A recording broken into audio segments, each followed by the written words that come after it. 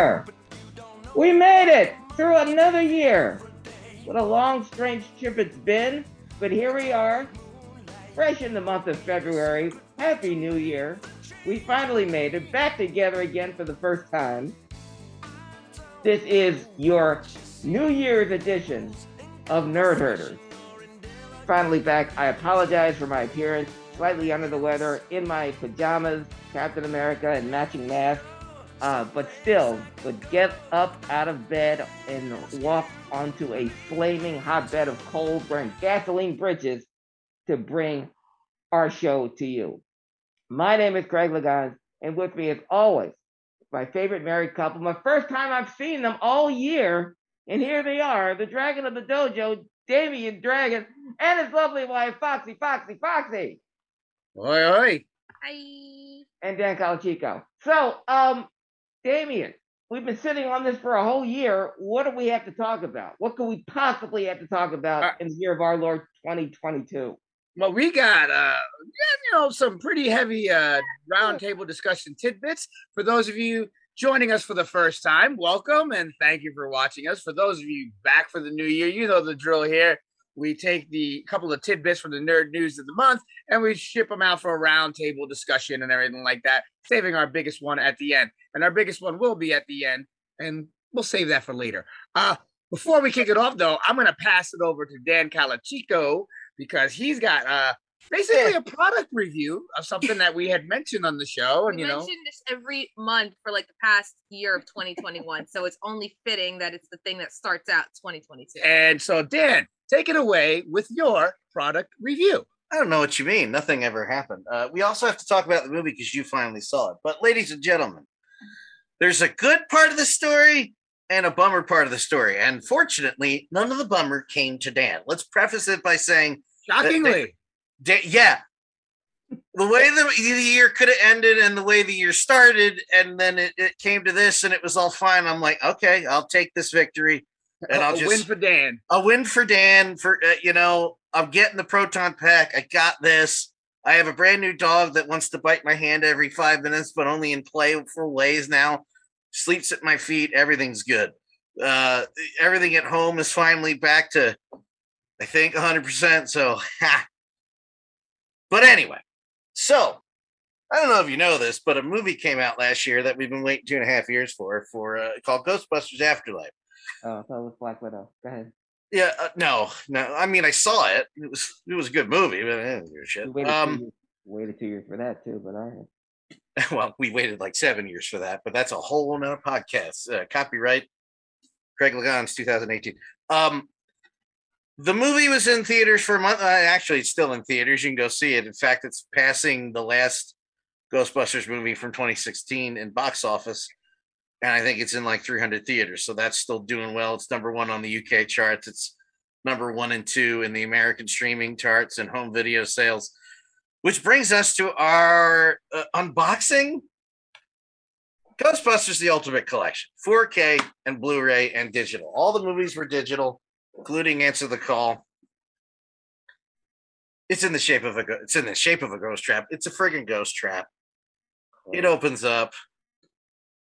I should probably do it on camera. Hey, let me move over. It opens up. It reveals the trilogy. It's beautiful. The trilogy. 2 special feature discs. A reprint of a book that came out in the 80s that I've never been able to find in the first place. But the kicker. It's filled with ectoplasm. Is the ghost. Now, truth be told, these are cool little slip cases that go over regular 2-disc 4K Blu-rays. It's a gorgeous set, and I have 0 complaints. However, you don't have any complaints. A lot of people have complaints because apparently somewhere down the packing line, people said, fuck it, threw dice and threw stuff in the box and went, there. There's a couple of things happening. The major one is there's a lot of people. In fact, I know somebody personally, Chris Barringer, who helps run On Point Wrestling and does stuff at the Monster Convention in Cherry Hill every year, and does a yearly Alzheimer's wrestling benefit show, which I contribute to. And if you have somebody who you know that's ever suffered, look us up once a year and please donate to that charity. The whole show is done for charity, period. But I know him personally, and his box doesn't light up. Uh-oh. And when he texted me and said, how do you get your box to light up? I said, I don't know. I just pulled the DVDs out. I was no help at all because I didn't know how to troubleshoot something that isn't broken. Yeah. I'm assuming the battery's dead or they didn't do battery because the UK got a bunch of these. And nobody has the lights. The lights are in the bottom of the box, but it's not lighting up. Here's two other issues. One's major, one's minor. One minor issue is you saw as you open my box. They come, as I explained, the movies are in slip cases to make a match, but underneath it's just a standard 4K release of the movie. Awesome poster art, by the way. Mm-hmm. Some of the releases didn't come in slip cases. So it's like, first of all, this is a lot of money. The fact it's not Steelbook kind of pisses me off, but whatever. The major issue is when you open these boxes and you open up the slipcover, you see there are two discs. Green for Blu-ray, yellow for 4K Ultra. Ghostbusters, some people, way too many people, are getting a Ghostbusters Blu-ray, and a second Ghostbusters 2 4K in the Ghostbusters case. They're not even getting Ghostbusters in 4K. So after all of this, after all of the delays, after all of the changes to the release, and after all the waiting, and the movie finally comes out, and the video comes out, and some people don't even get to movie. It's crazy. Again, as Damien pointed out, I got the lucky side of this. You got lucky, yeah. I finally got on the lucky side, and because when I took the pictures, I sent it to you. I opened it right away. I was like, oh yeah, I know. And I looked inside, and it didn't even occur to me to check the discs. So it's like 11:30 at night, and Jason, who I want to get on the show, Jason from GhostbustersNews.com, great website. If you're even a basic Ghostbusters fan, go to that website. I just sent him. I have a second story for you, Ghostbusters related after this, ladies and gentlemen, which you're gonna love because you're gonna go run to the store and immediately grab this. Hang in there, Mr. And Mrs. Foxy Vargas Dragon. I was supposed to say Foxy Dragon, Mr. and Mrs. Foxy Dragon, and I screwed it up. Listen, I'm excited. You'll understand why in a second, Damien. ADD. God damn it. The whole thing's gone. Shit. What was I talking about? Ghostbusters. Yeah. What part? You're excited about something. Somebody's store or something or website. The guy from the website. Yeah, the guy from the website. Okay. Yep. No, thank you. That's exactly what I needed. Thank you. See, Foxy knew exactly where to go with that. Thank you. Appreciate it. Yeah. So it's like, yeah. No, exactly. Don't throw them off again. Don't throw them off. It's 11. Stay on the road, Dan. It's 11:30. It's a puppy. It's 11:30 at night. Stay pup. No, it's 11:30 at night. And Jason texts me and goes, mine doesn't light up. And I don't have a slipcase. Do you have a slipcase? I'm like, yeah, mine came complete. He goes, and then about 10 minutes later, I see he's posted a story on his website that shows that people aren't getting complete sets. And I'm like, shit. I open it up. Thankfully, all good. I had a minor heart attack. We're all there. My voice cracked there. I'm looking forward to digging in. I was waiting till the weekend. Here's the second part of the Ghostbuster stories. Ladies and gentlemen, Ecto Cooler is out there. Okay.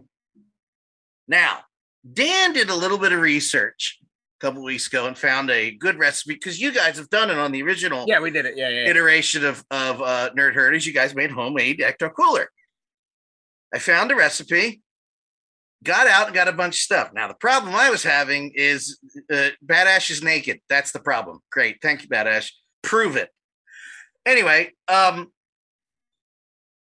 recipe calls for tangerine juice and orange juice. Yes. Separately.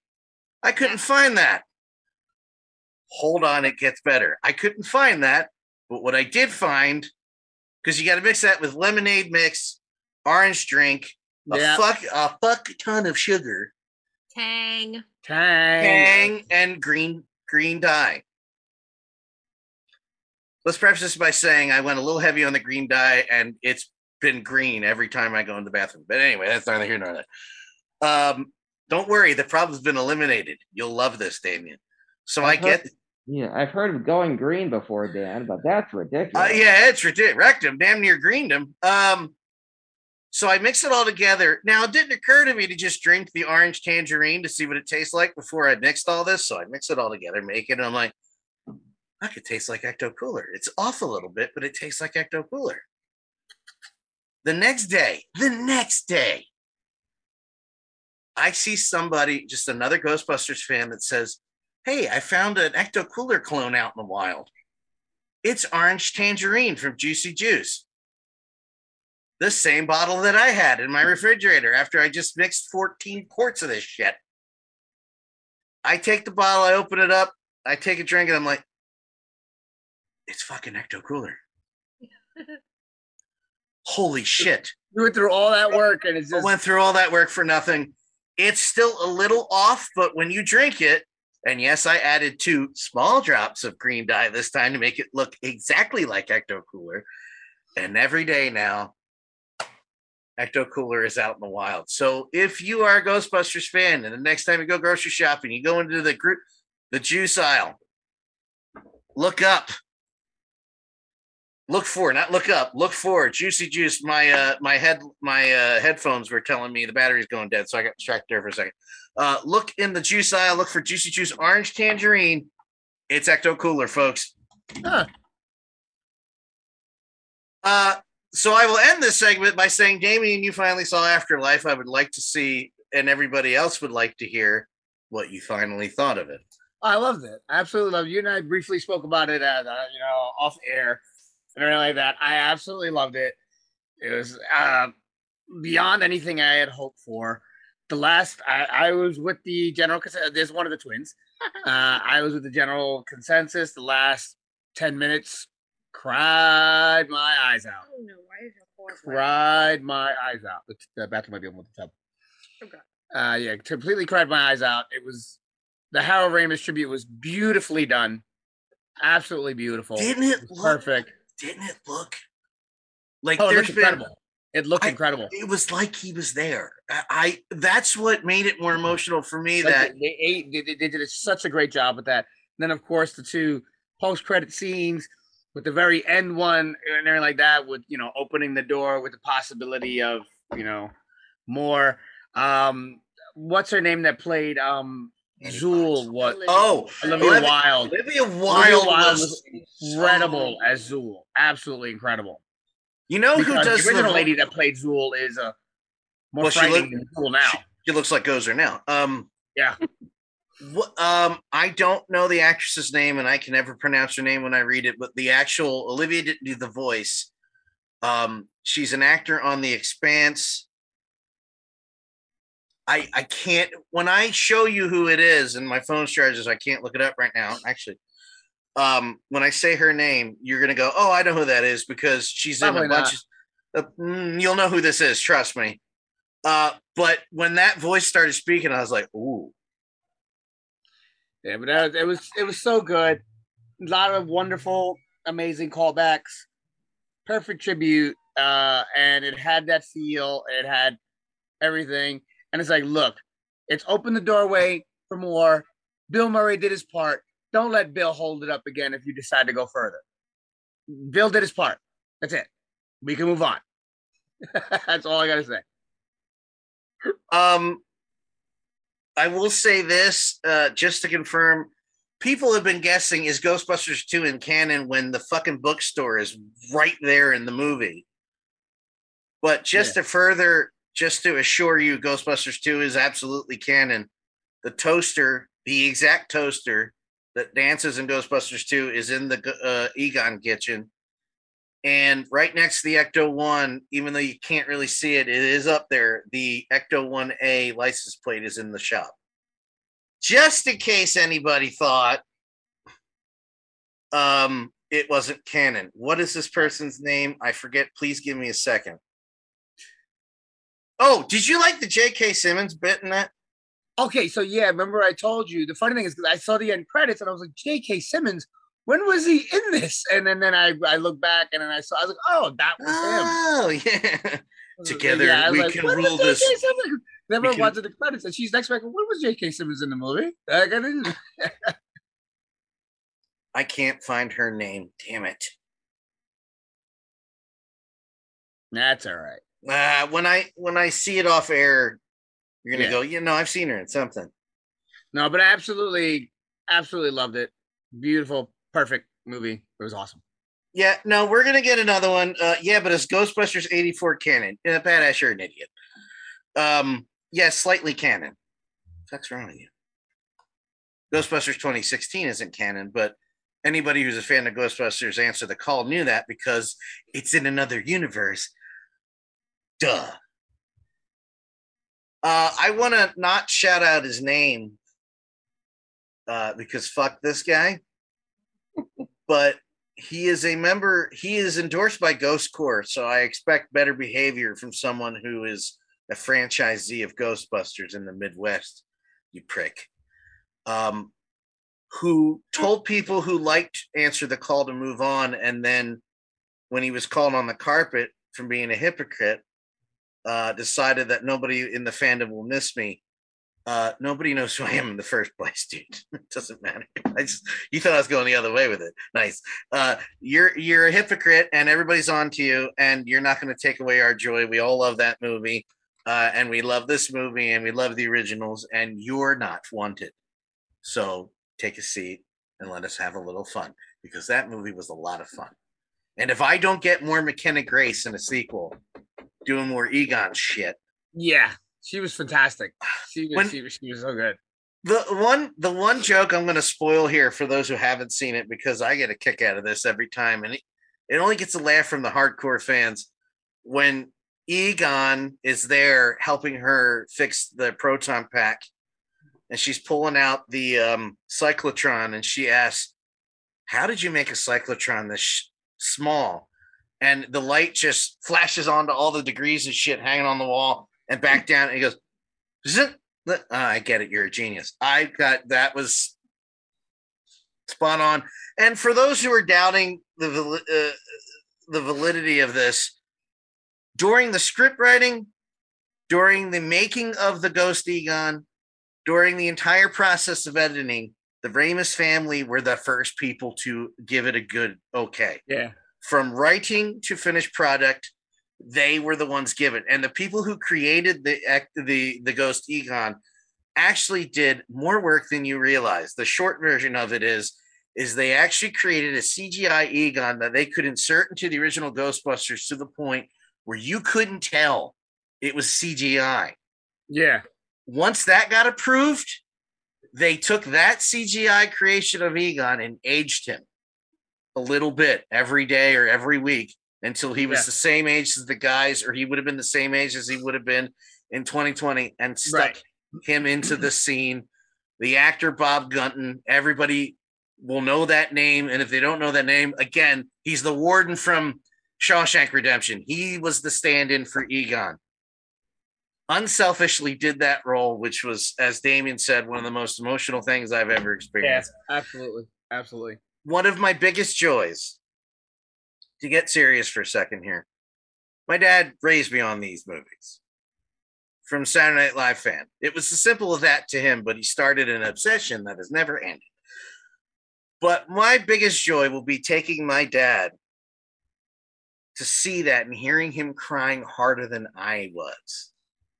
When he grabs that proton pack, he lost his breath. My grandfather, his dad died in 97. He was 75. And, we're real close as Italians. And that's what he thought about. And that meant a lot. And that's all we talked about for another day and a half when I was up there. It was family and looking at pictures. And it was all because of Ghostbusters Afterlife. And that was worth all of this from 2016 on. I love this franchise, and I'm going to get into U-Box all weekend. Wow. All right. Well, I went serious, and I wanted to. All right, now I'm done talking. Take back over, my friends. All right, so now we're going to get into our roundtable discussion. Now, again, I'll toss out some news tidbits from the month and everything. Some we'll discuss a little short. Some we will be discussing at length. And trust me, there are some more heavier than usual ones that we've had tonight. Something like that. So kicking it off with something fun and something nostalgic because, hey, we're talking Ghostbusters and like that, so let's go with some nostalgia. A new Beavis and Butthead movie is being developed for the Paramount Plus streaming service, and creator Mike Judge shared a first look at the designs for his older takes of the duo, which, you can go online on Geek Tyrant. You can check them out now. Judge posted concept designs for older takes on Beavis and Butthead, which obviously suggests the pair will be aged up considerably for this feature. Whether the series will follow suit or continue their teenage misadventures remains to be seen. The recent Comedy Central deal is said to include more spin-offs and specials, along with a new animated series called Jody, which will focus on a supporting character from MTV's Daria. Yeah, I know. Itself a spin-off from Beavis and Butthead. Judge himself is set to return as writer and producer and will also, once again, voice the characters. Can I go first? Go ahead. Okay. I'm very worried about this, and not for the reasons you think I'm worried about this. I don't know if we're going to agree, but I'm worried about this show, and here's why. When did that 2012, 2011 the reboot happen? Yeah, that's 2010. Yeah, 2010. Okay, that year all melds together because it was the moving down here for the first time years, so everything's like. But I remember watching it with Kelly, and I'll tell you the moment this happened. Because I reference it a lot, and I think Foxy knows where I'm going with this. It's while they're watching 16 and Pregnant or Mind Teen Mom, whatever show it is. I don't know. And the girl is talking to the boyfriend about getting a job, and he talks like a moron because he's a kid. He's a moron. Well, we're all morons when we're especially men. We're definitely morons at 16. Boy, we're mostly morons at 16. But he's just talking about, and they're just arguing about him getting a job. And Beavis just says the greatest line that I've ever heard. I think once he gets a job, everything will be smooth sailing. Not only did I laugh to the point of passing out damn near, but it occurred to Kelly and me at that point that at that very moment, this show is never going to last. Why? Because they're smarter than the content they're making fun of. Yep. Beavis and Butthead, two of the dumbest motherfuckers that have ever, and you know how I mean that. Mike Judge wrote these characters as idiots on purpose. But to point out the idiocy of society. Yes, exactly. But now their society evolved slower than these characters. Yeah. So I'm worried that ain't gonna work. I'm sure Mike Judge will figure it out this time. Not that Mike Judge was not the problem with the 2010 reboot. It was the content they were making fun of, and MTV was like, "Gonna fall right into that cancel culture thing." Oh, we can't do that. We got to turn this off. And if you've not seen the 2010 Beavis and Butthead, it's hard to be explained because it's like, well, that show was delinquency and crap. I'm like, but it wasn't. It was riffing. It was actually really smart.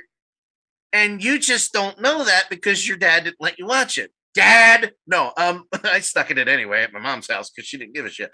That is the whole point of Beavis and Butthead. It's like Mystery Science Theater, very tongue-in-cheek when they're riffing, making fun of you.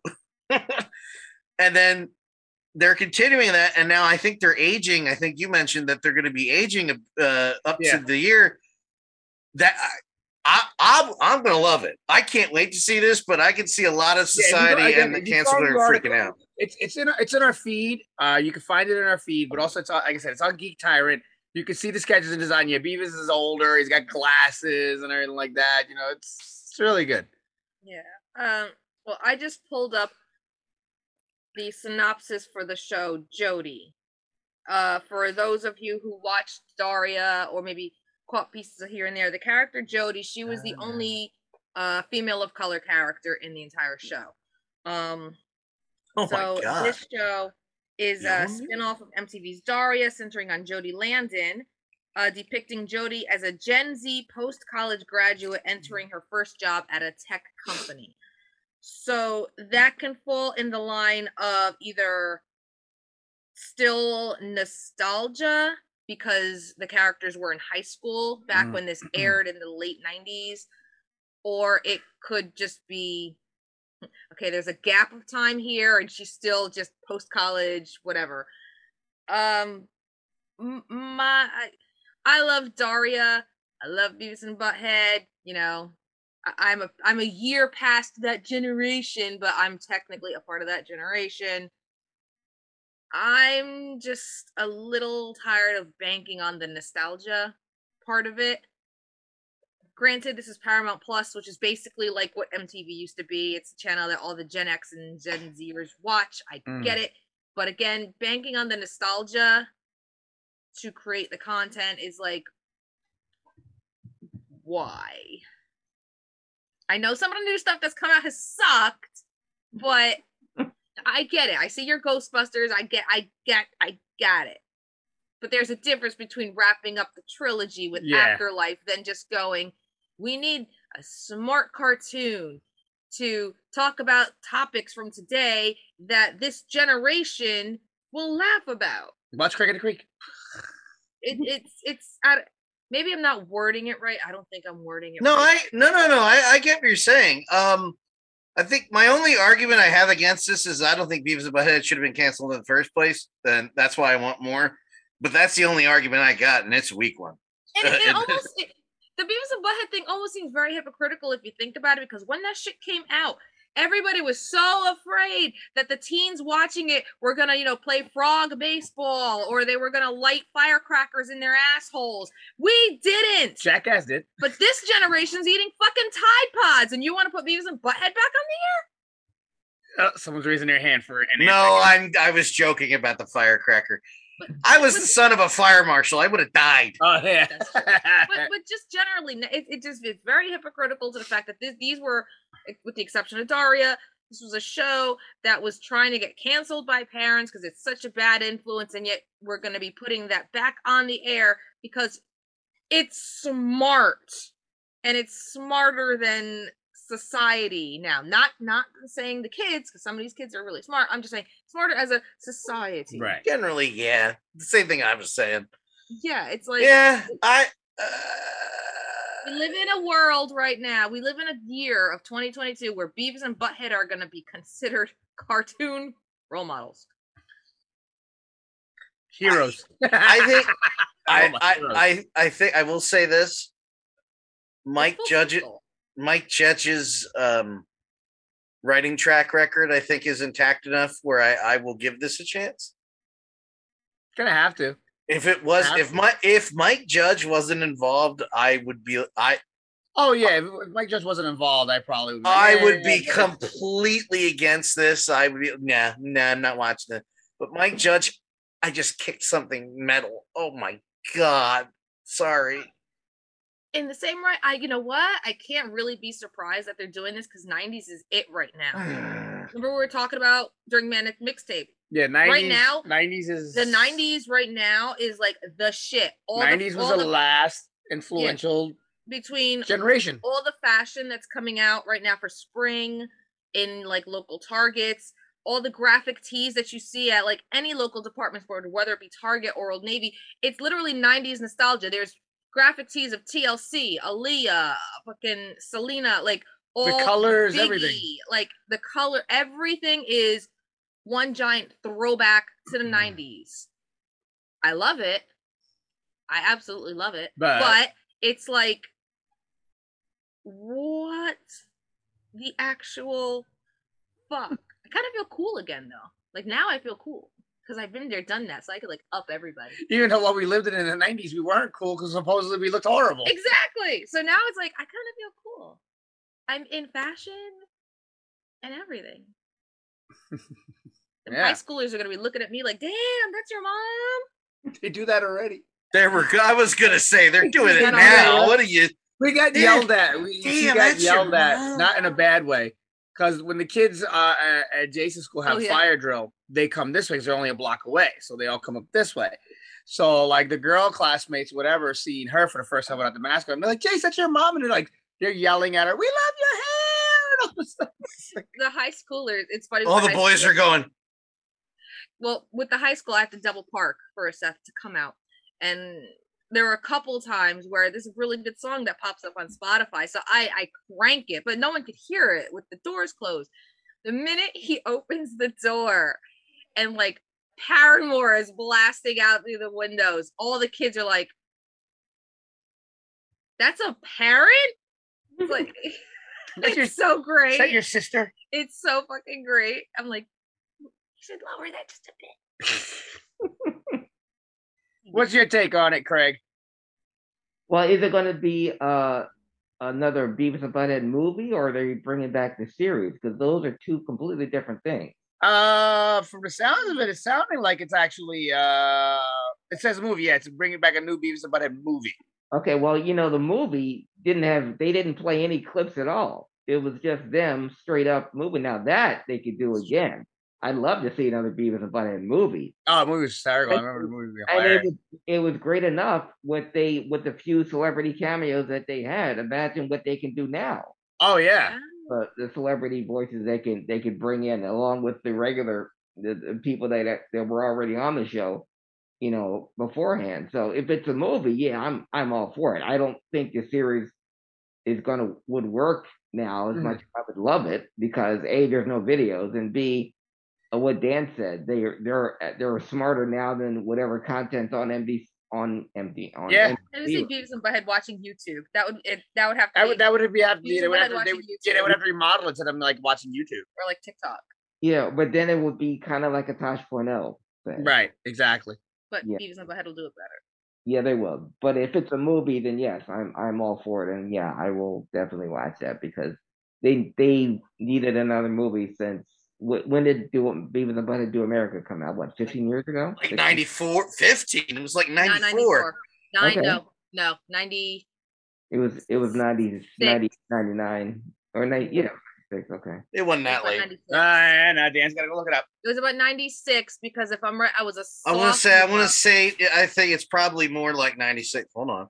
Yeah, because I was a sophomore and I was surprised I was able to get in to see the movie. Yeah, because I just moved in with Oh, Foxy.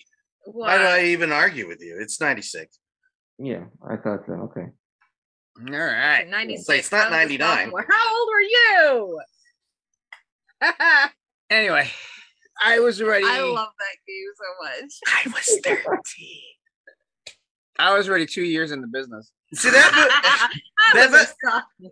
movie hits different now because at 13 I just liked old Butthead's dad going, "You want to see something really cool?" and him farting and the fireplace exploding.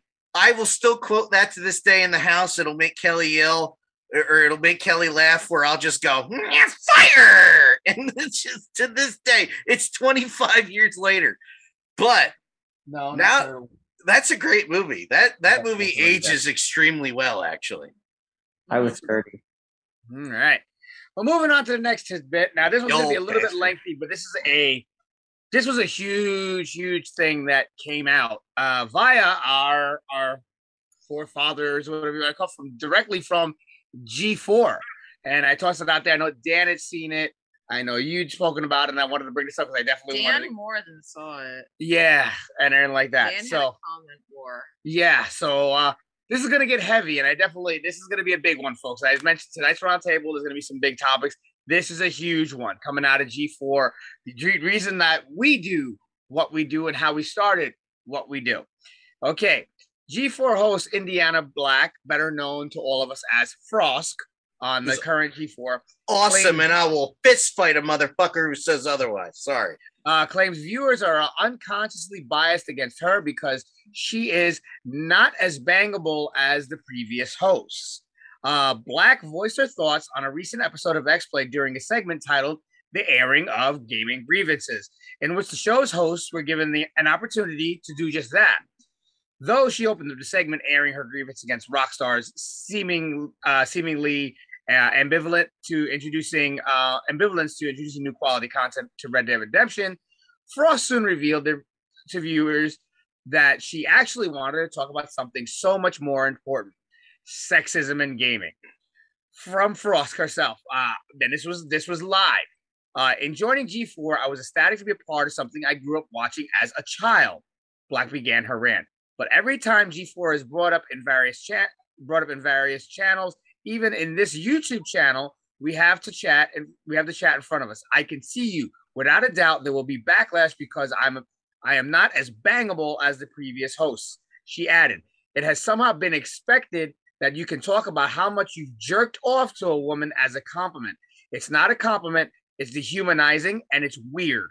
Women do not exist to be nice on the eyes for you. Morgan Webb, Olivia Munn did not exist to be nice on the eyes for you. It appears the catalyst for Black's tirade may have been from criticisms and disagreements she received in response to her reviews, which, of course, then escalated to that nature. If you have not seen this, you must see it. I can play it. Must. It was incredible. I can play I applauded her and everything. So, with that being said, go. I can play the audio if you want. Then we can comment on it. Watch it for yourselves. It's huge. It's emotional. It's raw. Let me come. May I go first, Craig? Yeah. Foxy and I talk about this kind of thing often because, listen, as a young boy, I won't even call me a young man because I was not a man until my mid-20s. No, most guys don't know how to talk to a woman. By the way, this is not in defense of these fucking pricks. Take this ride with me. If you can't evolve past Googling 24/7, just stay home and keep to yourself. I was going to go on a rant, but I'll just simplify it there. This is how we know it's about to get serious for her. She let us sing. This is going to get serious. Foxy gets it. I see people in her comments all the time talking down to her, and I'm like, fuck you talking to? See in the comments is nothing. You should see what she's gotten privately over the years. This is dwindling it down over the years. Oh, no, I can't wait for your book to come out, and you better plug the shit out of that when you're doing this. I will use another example other than Frost. And first of all, beauty is in the eye of the beholder. I think Frost is attractive. Now, that's got nothing to do with it. That's her point. But she's very intelligent. She's very fucking good at what she does. That's attractive to people. That's what makes it. Yeah. That's what's attractive to me. I don't care what she looks like. I don't give a fuck if she had one arm and one eye in the middle of her head. That doesn't fucking matter. She's fucking great at what she does. That is what she's there for. She's not there for to be told, like she said, how many times somebody jerked off about her. And I will compare this to another reviewer that I watch all the time who is actually in the business. She now works for Sony Game Development. She worked at IGN. She worked at Funhouse, Inside Gaming. She's worked for many other and written many other reviews and has done videos for over 10 years. Alana Pierce. I don't know if anybody here knows who Alana Pierce is. Past the way she looks, which is gorgeous,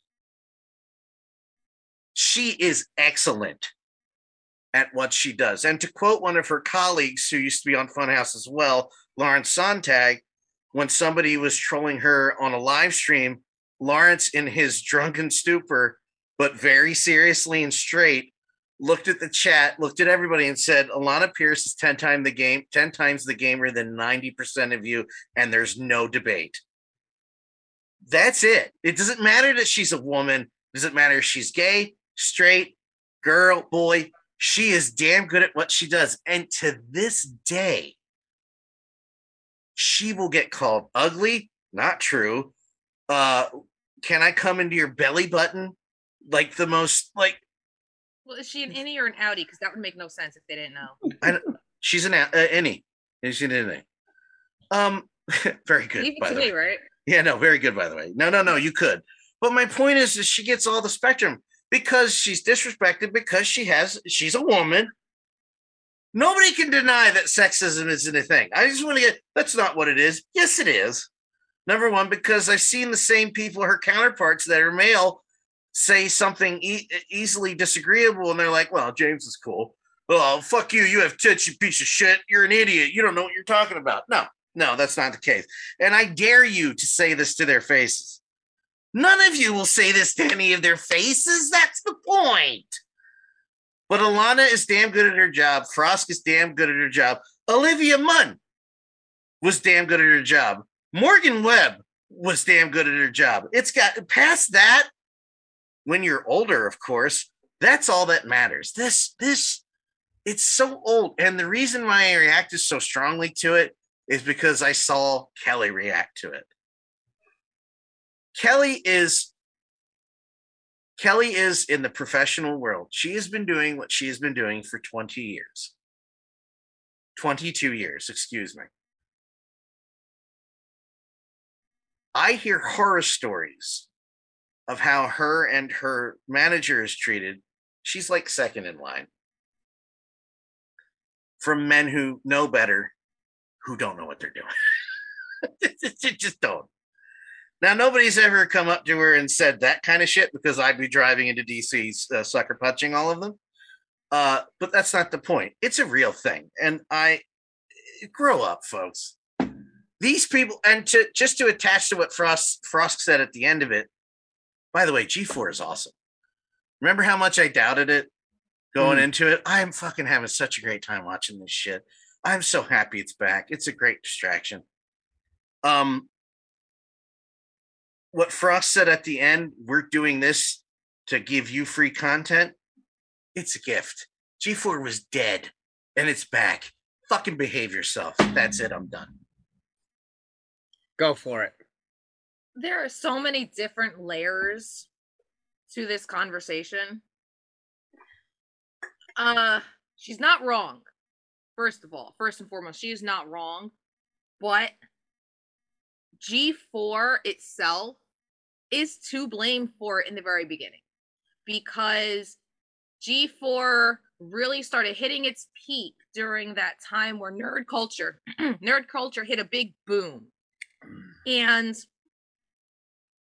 they wanted to showcase beautiful women who shared those same interests. They didn't just hire random beautiful women. Sarah Underwood is a legit pop culture nerd, you know. Just so happens she's a playmate. Olivia Munn, Victoria something, I forgot what her name was, but I love Sarah Underwood. Hayslip. Yeah, they were all legitimate, you know, nerds, geeks, whatever you want to call them. They just happened to be aesthetically pleasing. But it was something that they wanted to showcase, to show it's all kinds. So they did it in a unification type of way that unfortunately set some kind of precedent, because that's also, as everything was taken off, you had the booth babes at cons. You had more, you know, scantily clad cosplayers solely just for celeb status and not for the joy of cosplay, things that people have been doing for years just to get noticed. Yes. Yeah. So again, like I said, there's layers upon layers upon layers for all of this. And it's just a huge, it's a catch-22 stigma, because I fall into this weird ass category where when I was growing up, you know, I liked the video games, I liked the comic books, I liked the heavy metal, but I'm a girl. I really shouldn't be liking those things. And then because I was a girl that liked those things, it made me fall into the I'm not like most girls, which is one of those labels that has such a bad rap because females have made it become a bad rap. To the point where it affected you to stop. Yes. Fast forward I kind of hid all of those things because the ugly duckling thing kind of fell away, and it was like, oh God, I'm kind of cute. Now what? There was a huge point in time after wrestling until we started Nerdherders again. You guys didn't know me during this point, but from the time I left wrestling to the time we started the first incarnation of Nerdherders, I didn't show my face online for shit because I wanted to do all these other things. And I didn't want, oh, well, she's a girl. Oh, she's pretty, to be associated with that because it automatically discredited everything. When we were writing and working on Vermilion, I tried to keep my face out of it as much as possible because, oh, there's a girl writing a horror movie, and this is, pre-Sosa Sisters thing. But it's also the unfortunate thing of, again, unification. You have to show your face. You have to show that you like these things and you're good looking or not good looking, just female, whether you're, whether it's a cisgender female, transgender female, you have to show it for, again, unification purposes. Watching G4 with these original women on the show, it resonated with me. It's like they're good looking and they're so into games and they're so into comics. And then again, like I said, there's always the good and then there's the bad. And the unfortunate part is where it started with that big boom into the geek world to where it is now, it opened up the floodgates of massive criticism when it comes to looks. And again, like he said, beauty's in the eye of the beholder, but in the same right, it's like, what does that really have to do with anything? Your credibility on a topic. What does it have to do with anything, especially from when it comes from a woman? Damien can sit here and give you the nerd news all he wants. If I read the same fucking thing off of his phone, word for word, it wouldn't change a goddamn thing. But to the people watching or listening, it would literally change everything. Because they would question what I'm reading. What are my sources? How would you know? Do you even like this? Yeah. And it's like, what is like, what does it have to do with absolutely fucking anything? And it's just, but at the same time, you don't have to sexually harass the booth girls. You don't go to a strip club and then try to rape a stripper because they're naked. Like, there has to be some responsibility in the sex work on the other side of it. You still can't do those things. I'm not disagreeing with Foxy at all. I don't want anybody to think I'm like, well, Foxy, you're a woman, you're a fucking idiot. I'm not Don Imus. That was for Craig because Steve was doing his Don Imus the other day. Don Imus, it's killing me. But at the same time, it's like dating. I've never. Well, it's not true. I've seen a jerk keep a girl being a jerk and abusing her. That's a whole other podcast. You don't walk up to a woman in a bar and go, "Hey, hot pants, let's fuck." No, never worked. You got to guess that they're younger than they are, and then you marry them. How about you, Craig? Did you happen to see that whole footage and everything? This is the first I'm hearing about it. I didn't hear about that. I know about the long-term, I won't say problems, but the long-term issue of the female hosts on G4. The speculation of them just being hired for their looks and them being fed lines to make it look like they know what the hell they're talking about.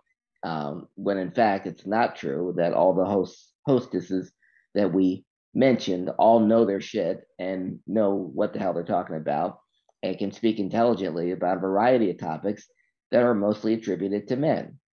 And because we are men and we're very small-minded and with very small penises, and I'm talking about the people that criticize the women on the show or any man that criticizes a woman, that dominates a male-dominated field. I'm sure every woman on ESPN is going through the exact same thing that she is going through on G4 right now. because and she mentioned one of those from ESPN as well, like one of them that goes through breakdowns and that had her breakdown on Twitter. She did mention that.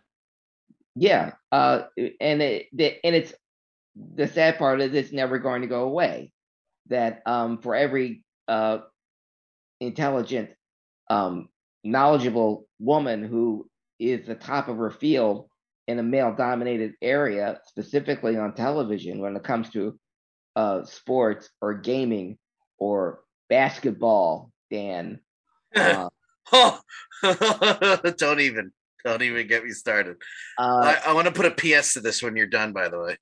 Yeah, but so no, I didn't hear it. I didn't see it. I'm hearing like this for the first time, but I'm retorting like this because I'm not even surprised. I am surprised that it's now more of an issue than it was in the 60s or in the 70s. Yeah, like misogyny has just increased. Yeah. And it's astounding. Like, it's not just me, right? It definitely has an uptick. It definitely comes down to social media, though. That's the thing, because everyone is so reachable now. Like, celebrities are so approachable in a social media sense. Well, even just as far as regular society goes, like, it's also more so a matter of, women, again, whether it's cisgender or transgender or whatever, it's just we're finally all stating our boundaries and going, no, fuck that. You can't do that. Or you can't say that to me. Like, we're not just smiling and thanks a lot. Like, we're supposed to, because it's the easiest way to just get out of an uncomfortable situation. And that setting those boundaries is pissing off a lot of people, apparently. Like, it's amazing. The little PS to the story to reference what Craig Legans was referencing about the basketball. Take my shirt off, right? Yeah. About this basketball. Yeah, I was going to say, wait a second. When did that happen? It's getting hot in here, and we're having this conversation about, like, basically tits and ass and how we shouldn't be paying attention. I have to take my shirt off. Like, I'm very counterproductive. No, it's called taking your shirt off because you were hot. And that was it.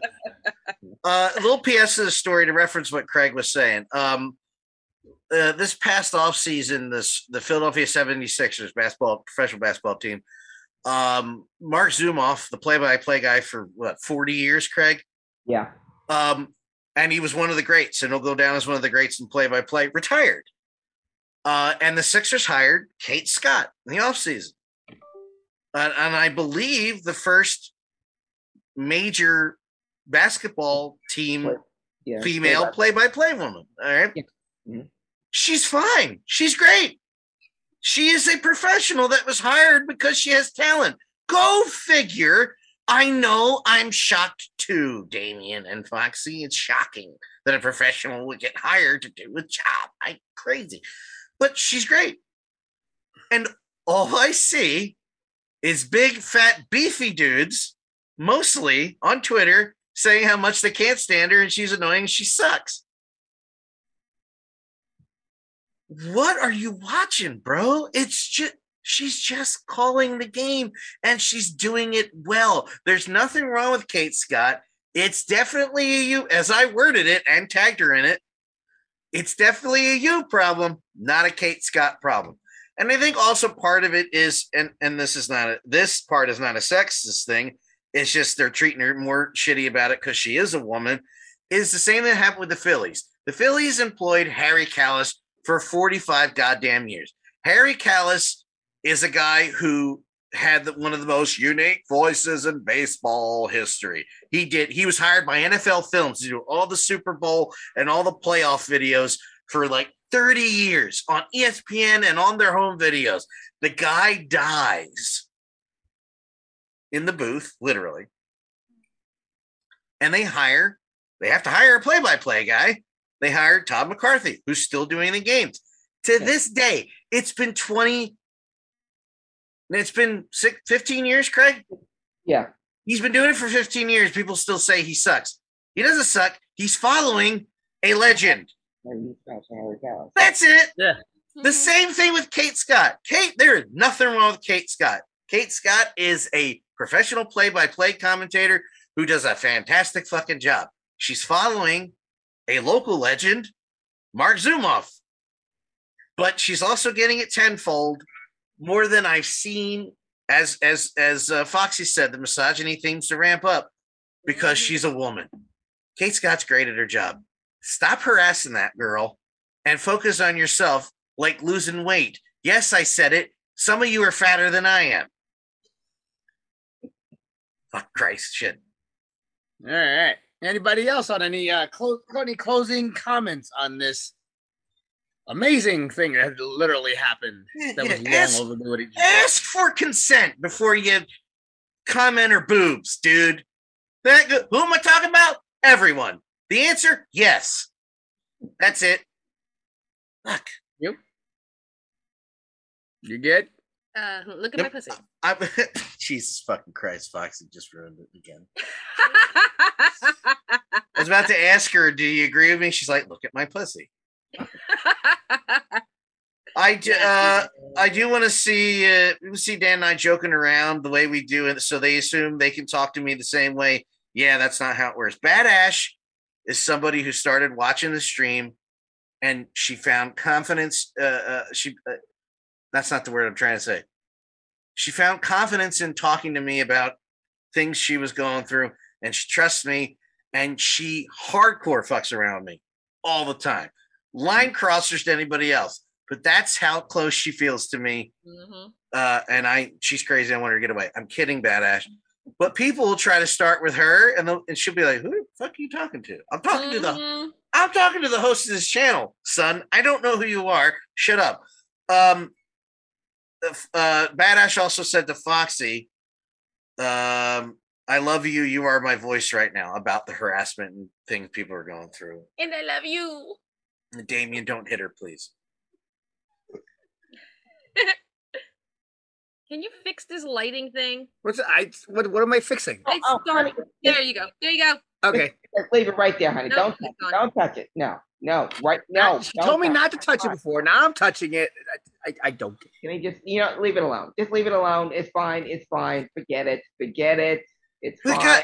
Guys, I've seen Bad Ash interact on Twitter where she's, I don't need to out her here, where she's like, can you please respond to these assholes? She's a big hockey fan. And sometimes, not all the time, but she'll tweet about something and you'll see 5 or 6 dudes go in there. You'll see 5 or 6 dudes go into replies like, shut up, go in the kitchen, make me a sandwich. Just the normal one-liners, same 5 one-liners. Then I have to go in there and go, hey, small dick, when you and then they immediately disappear because I happen to have a high follower number and they'll fuck off. Yeah. Get the fuck out of here. Have some respect. All right. Well, moving on. Let's bring it back up for a little bit here. All right.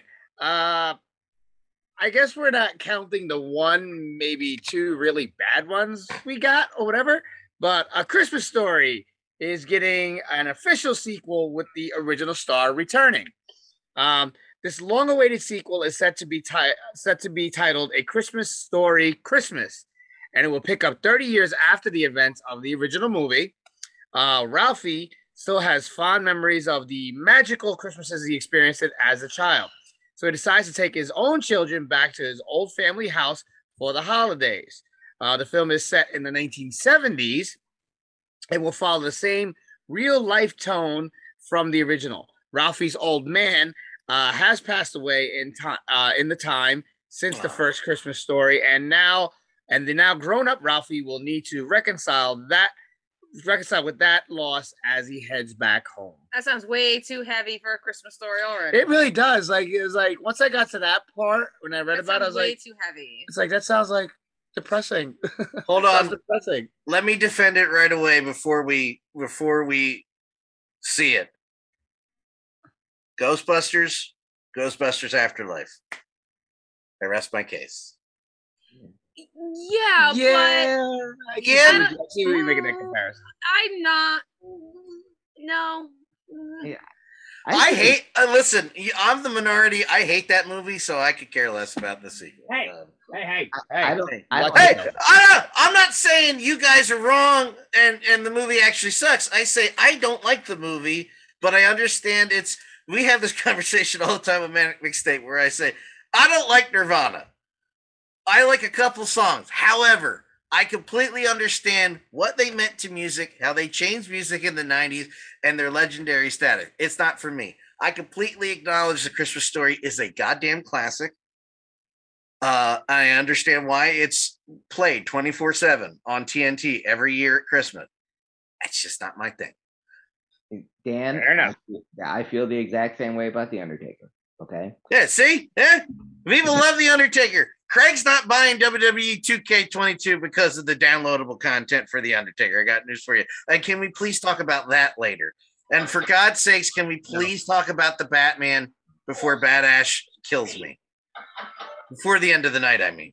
Anyway. All right. Well, moving on, jumping ahead on things a little bit here.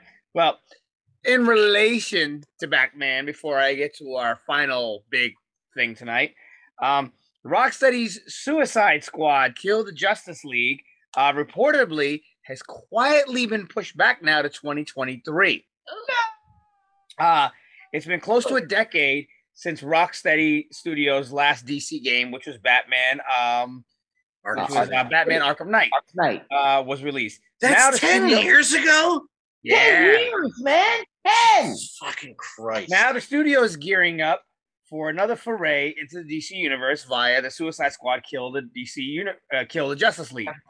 According to Bloomberg, Warner Brothers has quietly delayed the game to 2023. No reason for the delay was given, and it's important to note that neither Warner Brothers nor Rocksteady has released an official statement about it yet.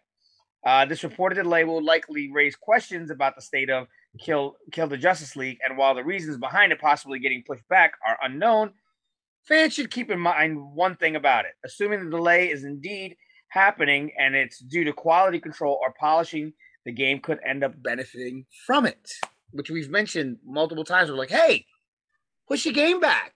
Make it better. 2K22 is kind of looking like that right now. So my. Again, it depends on the actual gameplay when you get it in your hands. It already looks like shit. I don't care what the gameplay is. If it looks like shit, sorry. But nevertheless, yeah. So supposedly it was quietly put. But again, people are quick to judge. Oh, this, that. Maybe they're looking to polish it. They're looking to fix it. Because that was the big problem. Also, we had mentioned a lot on this show, and personally, during quarantine, was the sheer amount of rushed out games that were broken, that were horrible, that needed patches. Cyberpunk was the first big known one that really, long awaited, long anticipated came out, and it was like a complete disaster that's finally pulling itself out of its hole now. How long? Much later. That was that one. There was multiple games that fell into that line. Assassin's Creed Valhalla was another one. Yeah. A highly anticipated came out and it was broken because it was unpolished. And they're still releasing patches. They just released one today for Valhalla. They just released another Valhalla patch today that I just had to put in and everything. So, again, maybe it's for a good reason. So who knows? Right. Yeah, no, it might be good. And for 2K22, I just posted a tweet with a screenshot, a close-up of a render in game, and oh boy.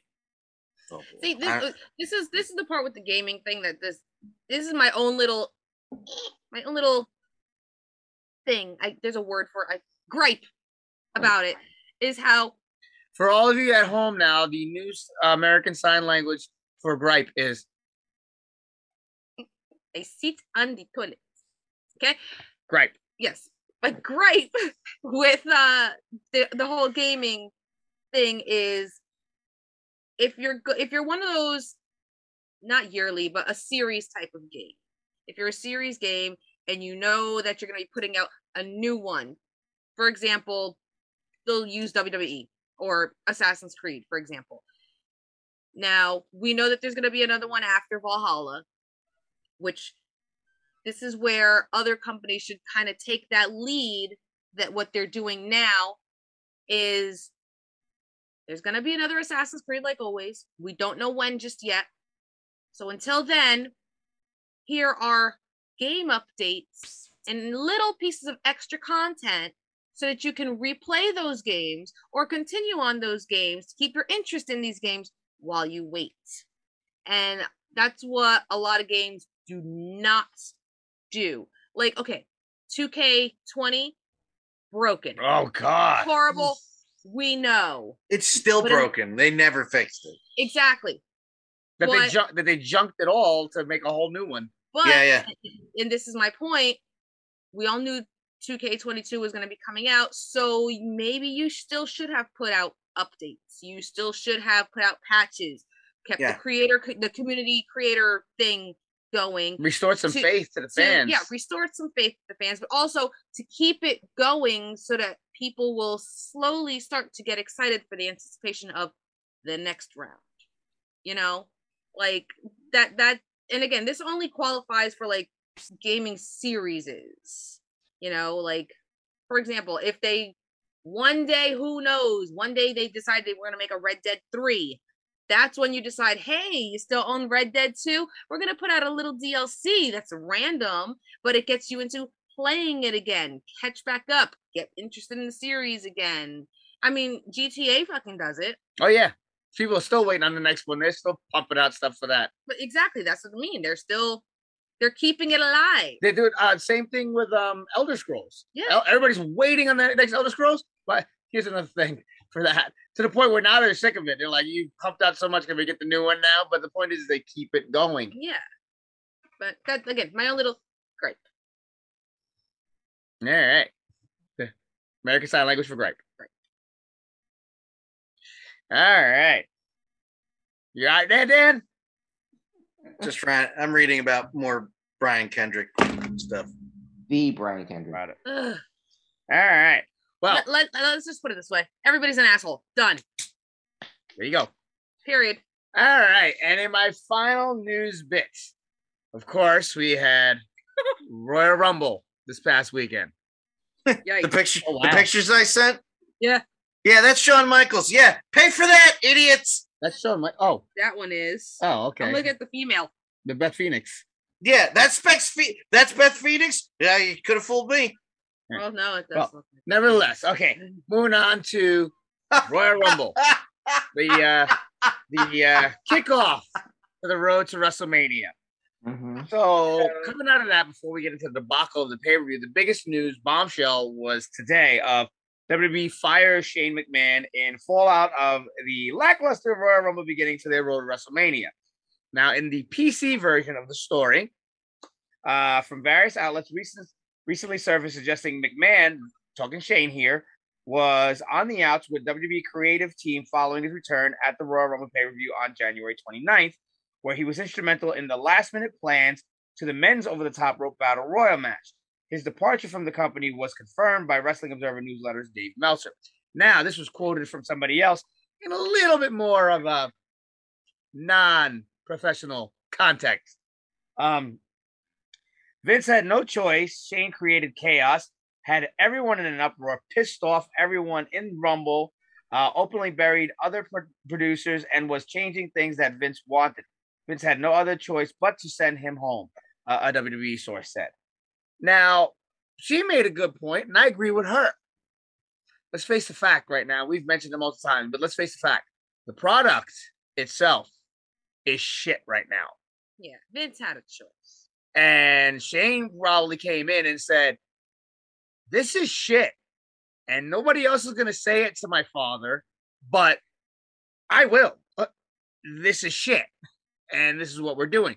Because apparently there was supposed to be a different Royal Rumble winner that nobody saw coming that they actually should have went with. Guys were apparently extremely confused because they kept changing things around when they were going out to the point where people were confused when they were supposed to be eliminated. There was mass confusion in the men's Rumble and everything like that. And then, of course, you talked about this quote-unquote forbidden dork. It was like there was no surprises whatsoever. The women's surprises were the same ones we got. Women's Rumble was shit. Yeah, the Women's Rumble was garbage. She sat here going, what is this? Ivory had the best moment of the entire Women's Royal Rumble. She made the most of her 1 or 2 minutes, and it was the best 1 or 2 minutes of the Rumble. Ivory, hands down, had the best 1 or 2 minutes. And she's 60. Yeah.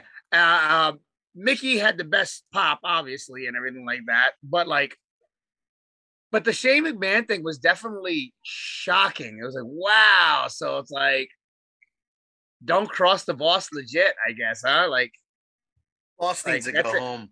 And then on top of that, there's been talks of there's no plan of bringing Triple H back whatsoever for anything, and totally just knocking everything out that he's done and everything. But this Shane McMahon thing, what do you guys? I mean, that's and again, what you have to realize, this is not one of those, we wish him well in his future endeavors. They said deuces. Yeah, this is not a contract that he's been let out of.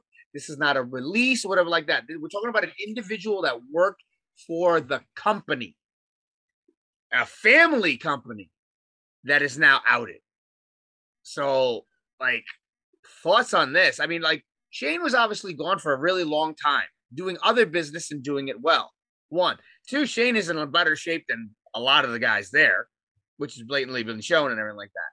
So it's does he go back into just his business obscurity, or does he decide to shake things up someplace else? This is the one time I'm going to say this immediately about somebody released from the WWE. Again, you can't use the term release. This is an actual firing from. All right, firing. Been fired, sent home, laid off. He's gone. This is the one time I'm going to say this. Shane, please go to AEW. Please, I'm begging you. Well, they got to restore some sort of order over there. Yeah, but you know what? Hire McMahon and hire the younger one. For Christ's sake, Vince needs to go home. I'm so tired of debating it. I'm so tired of acknowledging the greatness. I'm so fucking tired between the Flyers. No, again, you got to. It's not just him. No, I know that. There's talks of him. We mentioned this last time. There's talks of him passing it on to somebody that is not a wrestling fan, that is about the business aspect of it, which is why a lot of people that shouldn't be gone are gone. Let me finish. Vince needs to go home. I'm so tired of hanging on to the old days and fucking up the new days. Those times are over. Thank you very much. Go home. It should have been Triple H. I don't give a shit what happened in the 90s, what happened with China. That is all a separate conversation. That dude was running the best wrestling show on TV. Period. Hands down. Regardless of the ratings, absolutely. Very little debate in that. Regardless of the ratings, NXT was 15 miles ahead of AEW and about 50 miles away from most Raws and SmackDown.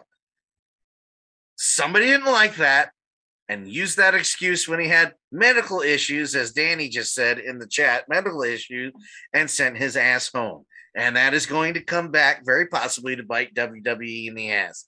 Vince is not the same Vince that he was 20 years ago, 25 years ago during the Monday Night War.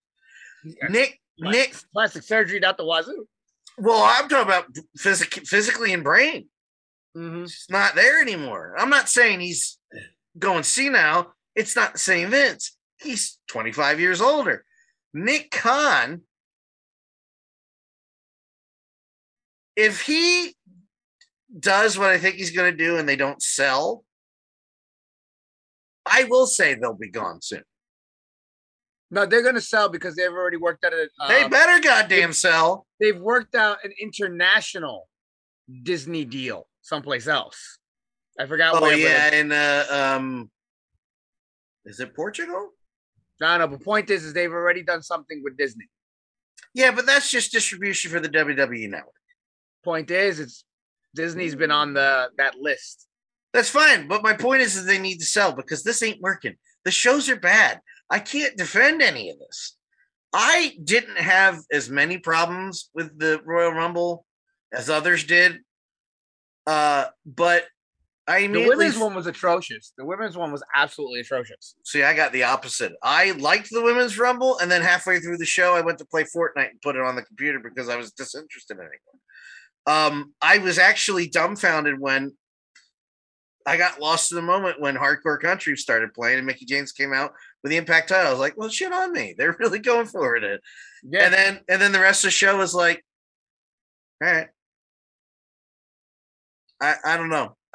And apparently, I don't know Brock going over wasn't the plan. Apparently, the plan was actually, which would have shocked the crowd, which you need.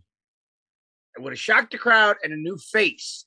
Supposedly, it was actually Riddle that was supposed to go over, get the strap to build up for him and Orton for Mania. And I did. That would have turned me off more to the product than I already did. Riddle is not the future of the company. Mm-hmm. Riddle's a fucking asshole. And neither is giving Randy Orton another title shot. I'm so fucking tired. Hold on. I'm going to waddle back over here.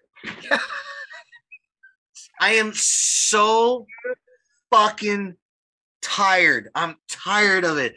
I'm tired. I'm exhausted with it. Of terrible people being given the fucking push.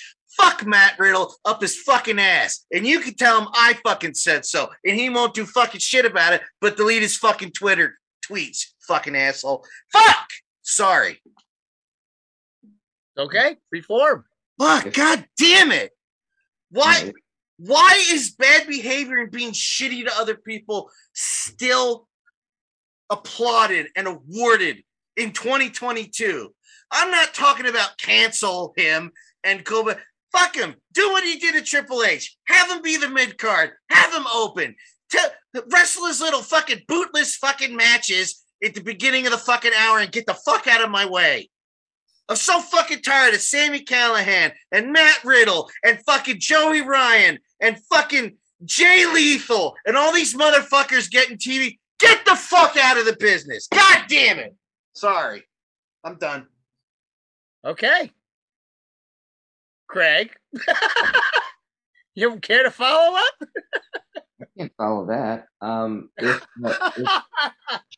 Shane McMahon is gone, then obviously for good reason. You know, we've seen the wheels have been coming off this product for nearly 2 years now. We see how NXT has been completely gutted, and everything that Triple H has built up has been taken away piece by piece. And when you have guys, long-term guys that have been with the company, like Scotty 2 Hotty and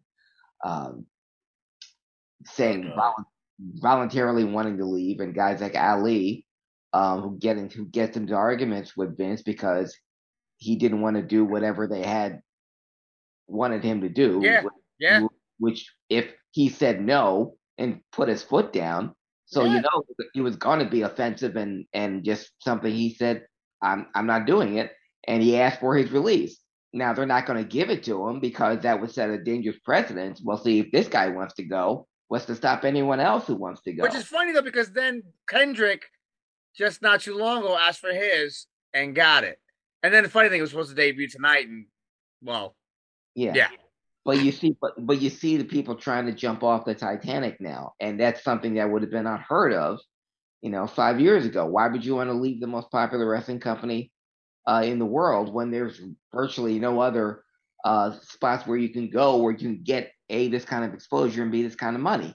Well, now that there is, it's not that big. It's not that big a shock that people want to leave. But the fact, but see, now on the opposite end of that, though, like now. Day oneers from AEW, as we mentioned, are starting to feel the effects now. Yeah, people, and then now day oneers are who were there from the get go are in the same. They're like, dude, we've been here since day one, and then you're just grabbing everybody that like comes out of there. We're not on TV, and some of us are even now. It obviously seems on our way out. Well, the thing about AEW is, and why I don't have a whole lot of confidence with them, is because the WWE is going out of their way to shoot themselves in the foot, and they're just handing AEW the victory by giving them practically all these great wrestlers. The problem with AEW is Tony Khan's in charge. And they're doing it, but now they're shooting themselves in the foot because they're pushing the wrong guys. And why would the best team in wrestling, FTR, not be on TV for months, but fucking Danny Garcia and 2.0 is on every goddamn week? Danny Garcia has been in more main event matches than FTR has, than Kyle O'Reilly. And you get the Undisputed Era, the best faction in the business for the last 3 years. You get 3/4 of them on your show, and you fucking bury them. And you have Adam Cole losing to fucking Orange Cassidy. That's one of the originals that Tony, because Tony Khan likes him, because that's his favorite wrestler. He dressed up like him for Halloween. But why would you put him over Adam Cole? And a guy that you people have been begging to see and begging to reunite with the Undisputed Era, and now they're all flunkies. So AEW has that. So I can understand why the AEW originals would be sweating, because now here's some guys that actually know what the hell they're doing, talented wrestlers with experience and know how to get themselves over. But and then there's talks of them bringing in Regal to work behind the scenes. Well, the thing is, if Tony Khan would ever let somebody else run, I mean, I applaud Punk and Danielson because they did what Adam Cole didn't, which was cherry pick their own opponents and put themselves in the main event spots. Something that Cole should have done the minute he was said, I want you to work with Orange Cassidy and pal around with the Young Bucks. He should have said, "Fuck you! I'm Adam Cole. I got a name. I've got a reputation. Put me in main event spots." But he didn't do that, and now he's being buried. If Khan would allow someone like Regal or Road Dogg to come in and accentuate the guys that know what they're doing, not get rid of the AEW originals, but you look at the AEW originals, Damien, there's like maybe 5 of them that are really actually worth something. Your Ricky Starks, your Powerhouse Hobbs, even someone like Kazarian. Jungle Boy. Jungle Boy, it could be your future. Get rid of Luchasaurus, but Jungle Boy is a guy that you could work. That again, I can name on one hand: Starks, Hobbs, Jungle Boy, maybe Sammy Guevara, and MJF. That's it. Get those 5 guys from your AEW originals. Get rid of everyone else. Put them on YouTube and bring the guys in that know what the hell they're doing. That give the push to the O'Reillys and the Fishes. Build Adam Cole back, if that's even possible right now, after losing Orange Cassidy. Now, getting back to the beginning of this thing, do you see them making a play for Shane? I mean, it's not like Shane needs it. No, he doesn't. But he doesn't need it at all. I mean, Shane spent, what was it? How many years he spent away? Was it almost 20? It was like almost, he was gone. And what the danger with Shane is, he was gone. But remember how great it was when he came back? But then when he was back every week, the pops weren't as loud because we've seen it. Okay. Yeah. No, but I don't mean so much from an on-screen standpoint. I more so mean from a back screen, because he can come in like, all right, this is the way in the best of times it was done over there. I've got the trade secrets and the playbook. Exactly. I was there. Yes. If now obviously Tony Khan would be very smart to reach out to Shane, and like you said, Shane doesn't need it. Shane could walk off in the sunset. He's done it before. Yeah, he could easily say, "Dude, I don't need this." And it had nothing to do with the wrestling business for, like what you said, almost 20 years. So, but I think Tony Khan would be smart to reach out to him. He shouldn't just let a Shane McMahon is out there, because here's a guy that you can just bring in on his name alone. Yeah, and on top of that, is there the possibility of Shane saying yes to, like, all right, well, Dad wants to screw me and screw the business. Well, I'm going to screw Dad, and I'm going to go over. We're gonna have art imitate life for a second. When they did the whole simultaneous cast, it'll basically literally be art imitating life. It's like, all right, Dad, we're going to play this one out for real now. Yeah. If Shane did to the WCW, if Shane can go to AEW and do exactly what he did there and do it right, that would be something. Go ahead, Dan. What is Triple H's contractual status with the company? Do we know? Nobody knows. Contractual, his status in general. Yeah. Nobody even knows. I don't even because if I'm Cody, I go after Triple H. Yeah, but Cody's done so much shit talking on him. Who gives already. a shit? Come on, Damien. It's not. I don't mean fuck you, Damien. I'm like, it's wrestling. Who cares? Yeah, you do. Yeah, fuck you, Damien. Fuck you. Shut up. I'm right. No. What I mean is, it's wrestling. I'm sorry. It's all business. I gotta take a shit. No, it's all business. I did this. You did this. Fuck it. Yeah. I would never say never in wrestling. It lasts about 7.5 years, 10 years. That's true. So they said they'd never bring the Warrior back, and they brought the Warrior back twice. They said Bret Hart will never go back into a WWE ring again. There's Bret Hart beating the shit out of McMahon by that WrestleMania, which was and a Hall of Fame induction, and and a great DVD which I watch once a year. CM Punk will never wrestle again. Yeah, that's true. I see what you're saying.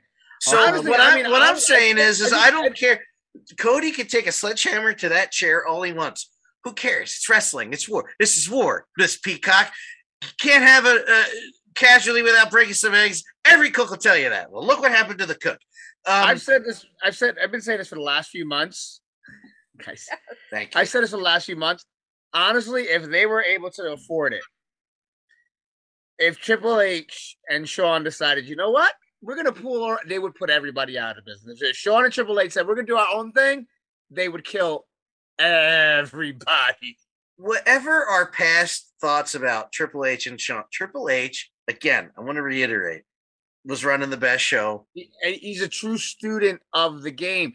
I mean, no pun intended. But, like, again, the talent he was bringing in just goes to show you that. He wasn't stuck in the one proverbial bubble. He was looking at New Japan and Mexico and the female wrestlers in Japan. Like he everything. Everything. Everything. You took Joe Casey and you're doing it. But it was Triple H, who brought in Shinsuke Nakamura and Asuka and brought guys from the indies like Adam Cole and O'Reilly and Roddy. Nobody here knows Adam Cole, though. Yeah, and he put Keith Lee and put them in the best positions to be, incredible workers, and made NXT, the best wrestling organization in the United States. Because, like you said, Damien, he's been in the ring. He knows what, how to best accentuate the people. He paid his dues. Like, if you followed, Triple H wasn't a guy that they brought in and put in developmental. No, he was a Killer Kowalski guy that rode the indies, who tag teamed with Perry Saturn all over New England and all sorts of stuff. Yeah, he was paid his dues. Yes, he was terrorizing. So he knows the guys that were, that work, the guys that can work, and he put him in the best position. He knew that Adam Cole was never going to be a main event at WrestleMania, but he would be your main event superstar in NXT. Because he knew how to use a guy like Cole. And then also, I think what started like this ignition too was when Triple H had said, it was shortly after I think he had signed Cedric and everything. He had said, he goes, I'm lining up the company with my soldiers for the future. Yeah. And I think that's what started it. And nobody took him seriously till NXT really picked up steam. Yeah. And then when he got Shawn by his side, forget about it. It was just like, and again, who cares about what the ratings say? The show, the talent was the best product out there, bar none. Yeah. Period. Yes. So, with Shane gone, it's going to be very, very interesting. As long as Stephanie right now is not anything. Yeah. And the funny thing is, a lot of people have said Stephanie is the better brain out of the two of them in terms of things. Okay, well, she better step in there and fucking fix it. Doesn't look like she's going to get that shot either, though. Great, awesome. Nick again, it looks like that Vince is pushing it off to Khan. Yeah. I just can't believe Vince would do all of that for all those years and just go. Yeah. Well, he's not the guy he used to be. And as far as the Royal Rumble goes, I think the women's match with it if anything, the women's rumble just exposed that Ronda Rousey should not have been in there as long as she should have. She should have been number 29 or 30 for the fact that she came in at 8, 16, 17. She was in way too long, and it kind of exposed her being not as skilled as she once was, maybe because she'd been away for so long, or maybe because she's not. That was her first rumble, so I'll give her that. But that she should not have been in there that long. Also, the worst kept secret because it was, even though a lot of people already knew she was going to be there, and when she came out, it was a big deal. Still, they dropped the ball. That should have been Rhea Ripley. But also, again, a lot of the quote unquote surprises were like, okay, like she and I were sitting here. Mm-hmm. What happened to Bayley? What happened to Asuka? There was rumors, they're slated to make a return. The two women wrestlers that literally held that shit down during the pandemic for each brand, due to return from injury, and nothing. Neither one of them. That was my biggest disappointment. Other than Rhea Ripley not winning, Asuka and Bayley not being there. The future. I paid more attention obviously to women's Rumble. Yeah, but like that was disappointing. It was. I had zero investment in the men's Royal Rumble because I knew everybody that was going to be there, and I knew who was going to win. I honestly knew that Ronda was going to be there, but I really wasn't sure about her winning. I guess I'm an idiot for that. But there was still enough intrigue to keep me involved in the Rumble. And like I said, once the Women's Rumble was over, I was kind of like, well, yeah. My other issues with the Women's Rumble are like minute on my end, but like huge as far as like the grand scheme of things. Sure. Like, y'all throw around that word legend around way too fucking much. Summer Rae is not a legend. Kelly is not a legend. Thank you very much. Alicia Fox, she was one of the first women on roster to get tenure, and not only that, but she was one of the first women of color to get as much accolades as she has had with that company. You brought in fucking Cameron, who nobody remembers, and who, in the grand scheme of things, yes, we get it. It was for that whole story with Sonya and Naomi, but that's something you should have contextualized a little bit, on TV before pushing it out there, because people in that crowd that are younger than what? Had no fucking clue what was going on. Have no idea who this bitch is. Okay? And I might be in the minority when I say this, but I'm that bitch. Mickie James is a hypocrite. Why? I love that she was there. It was awesome for her as a person. She's one of the first to do what she did in being in the Rumble while being the TNA champion. But never say never in Money Talks. She talked so much shit when she got released. So much shit over that trash bag issue. She went on so many podcasts. She was all over social media just fucking shitting on it and shitting on the company. And hey, you want to be in the Rumble? Sure. I mean, they offered the Iconics a spot. The Iconics have been mums since they were fired, and they even said no. Wow.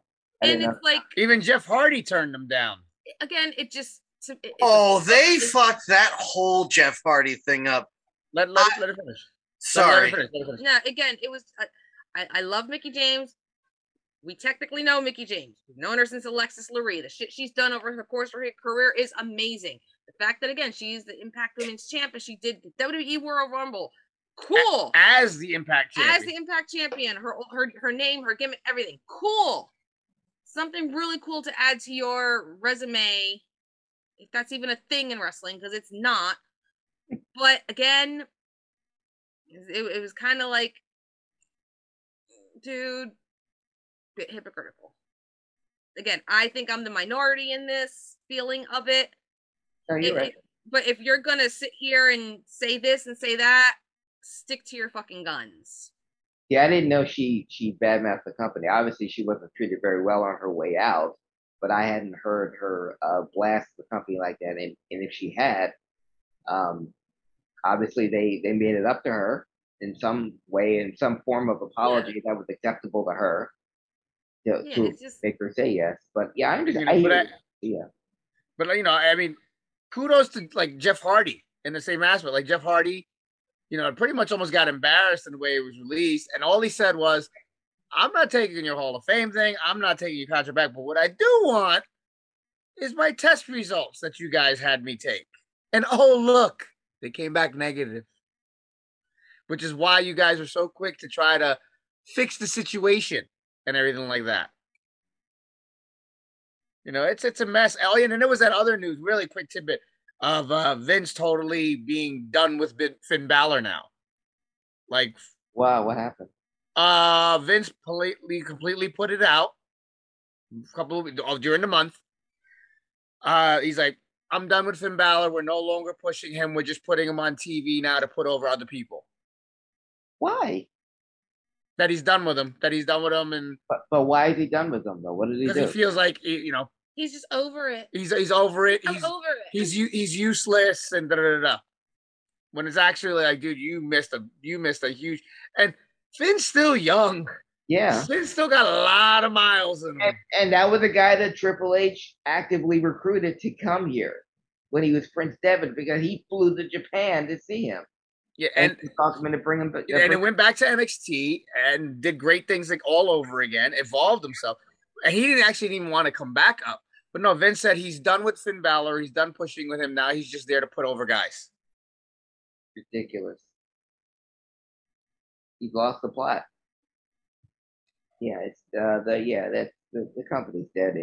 If we're still talking about them a year from now or by the end of this year, then something has had to have gone incredibly right for them. The one thing I will say this, like, Roman's run right now is incredible. Roman's doing great with that thing. Fantastic. Yeah. I like the new Brock Lesnar. The new Brock Lesnar is entertaining. He's got a personality. He's funny. And anything like that. But he's still, Well, that's great. The rest of the 2 hours and 45 minutes suck ass. That's wonderful. Exactly. You dropped the ball and burned Rhea Ripley. You've already screwed up Rhea Ripley.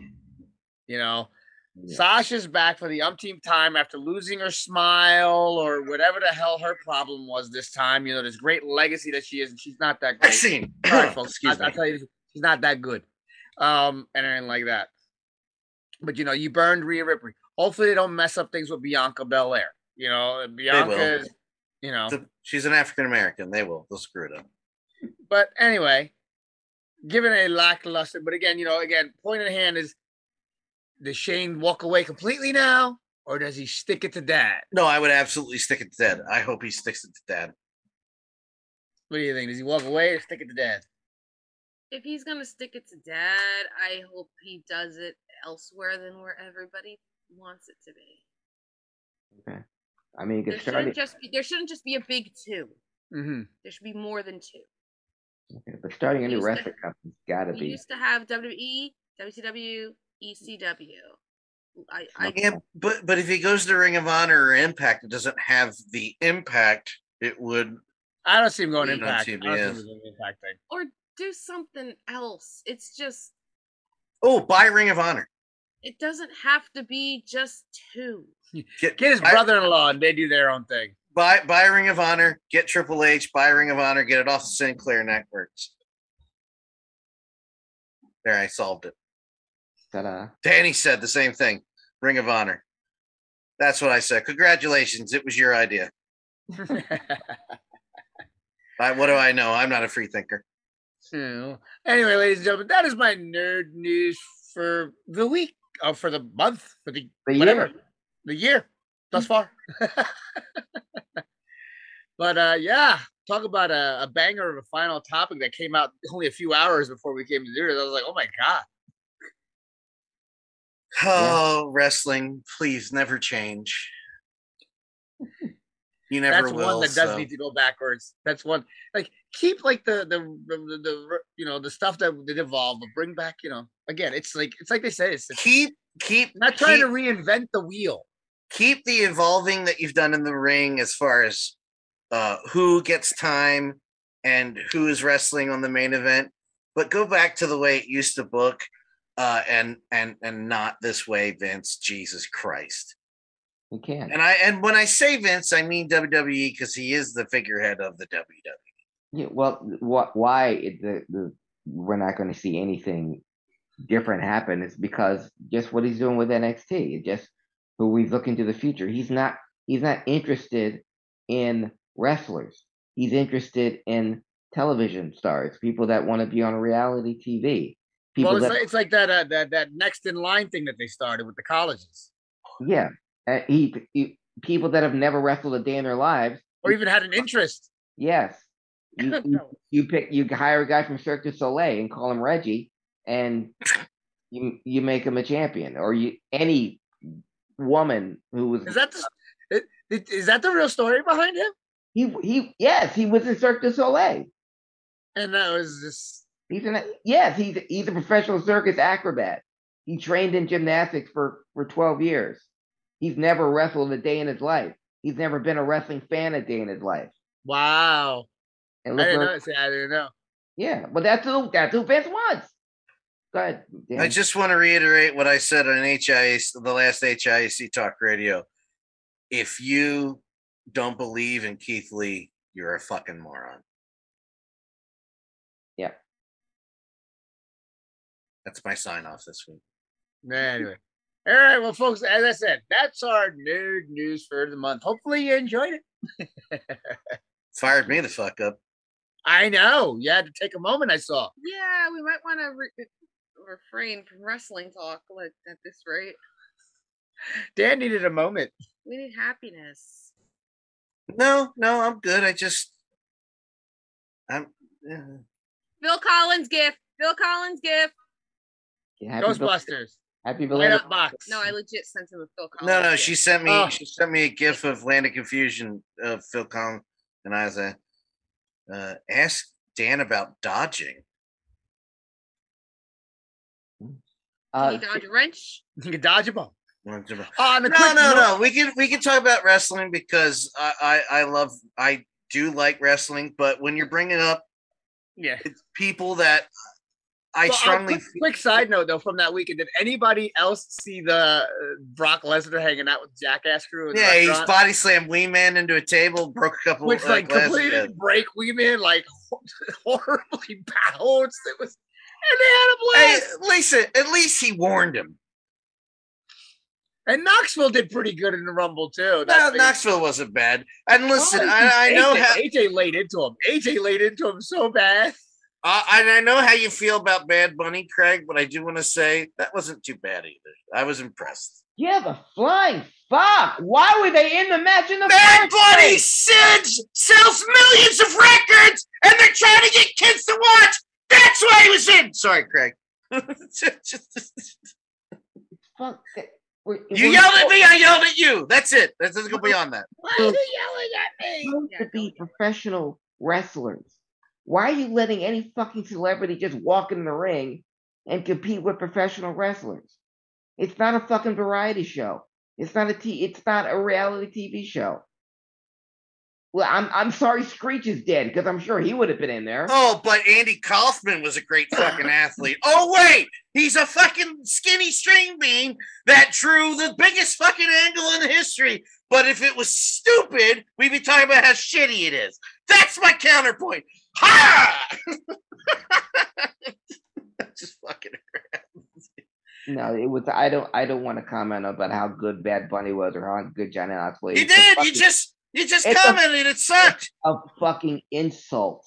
It's insulting to any professional wrestling fan that those two fuckheads were even in there in the first place.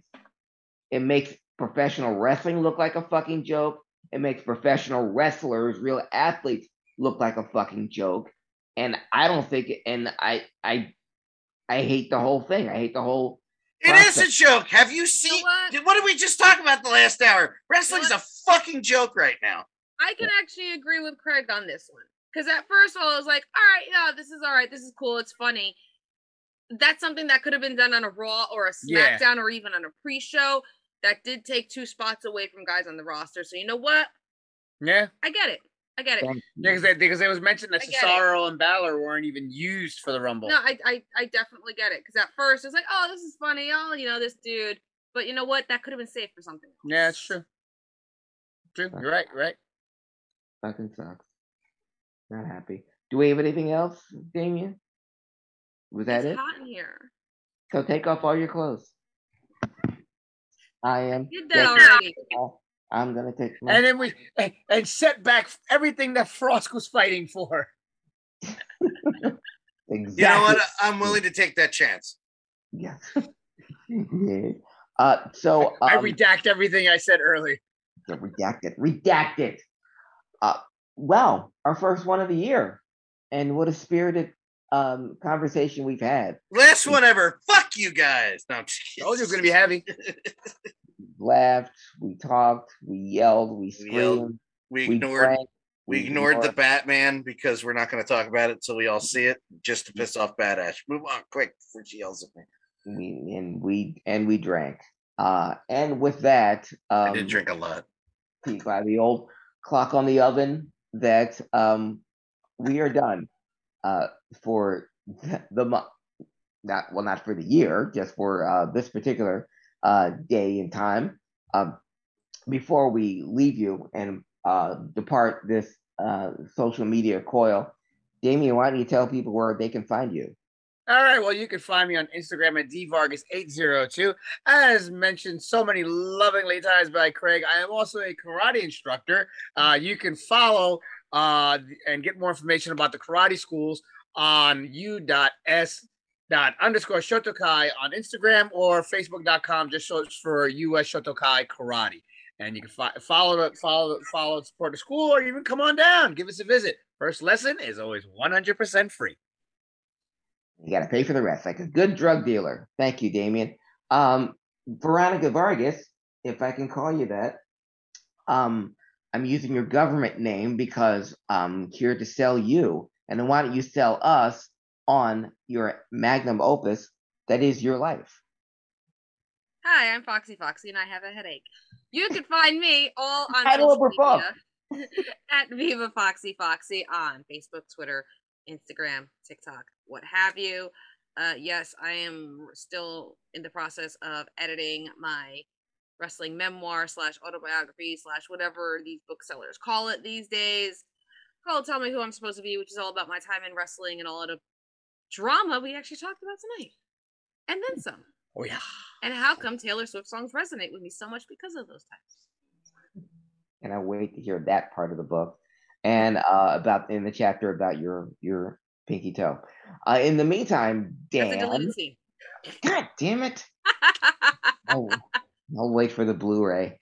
Dan. You got me. Follow me at DanLaw83. Wow. Shorten it up next time. Folks, thank you for listening and for watching us in our various forms of undress. We will see you again when it's that time of the month, and you'll feel it in your downstairs when it's that time of the month again. But until then, in the meantime, in between time, my name is Craig, that's Damien, that's Foxy, and that's the long-haired weirdo, Dan Calachico. This is Amber, and we are Nerdherders.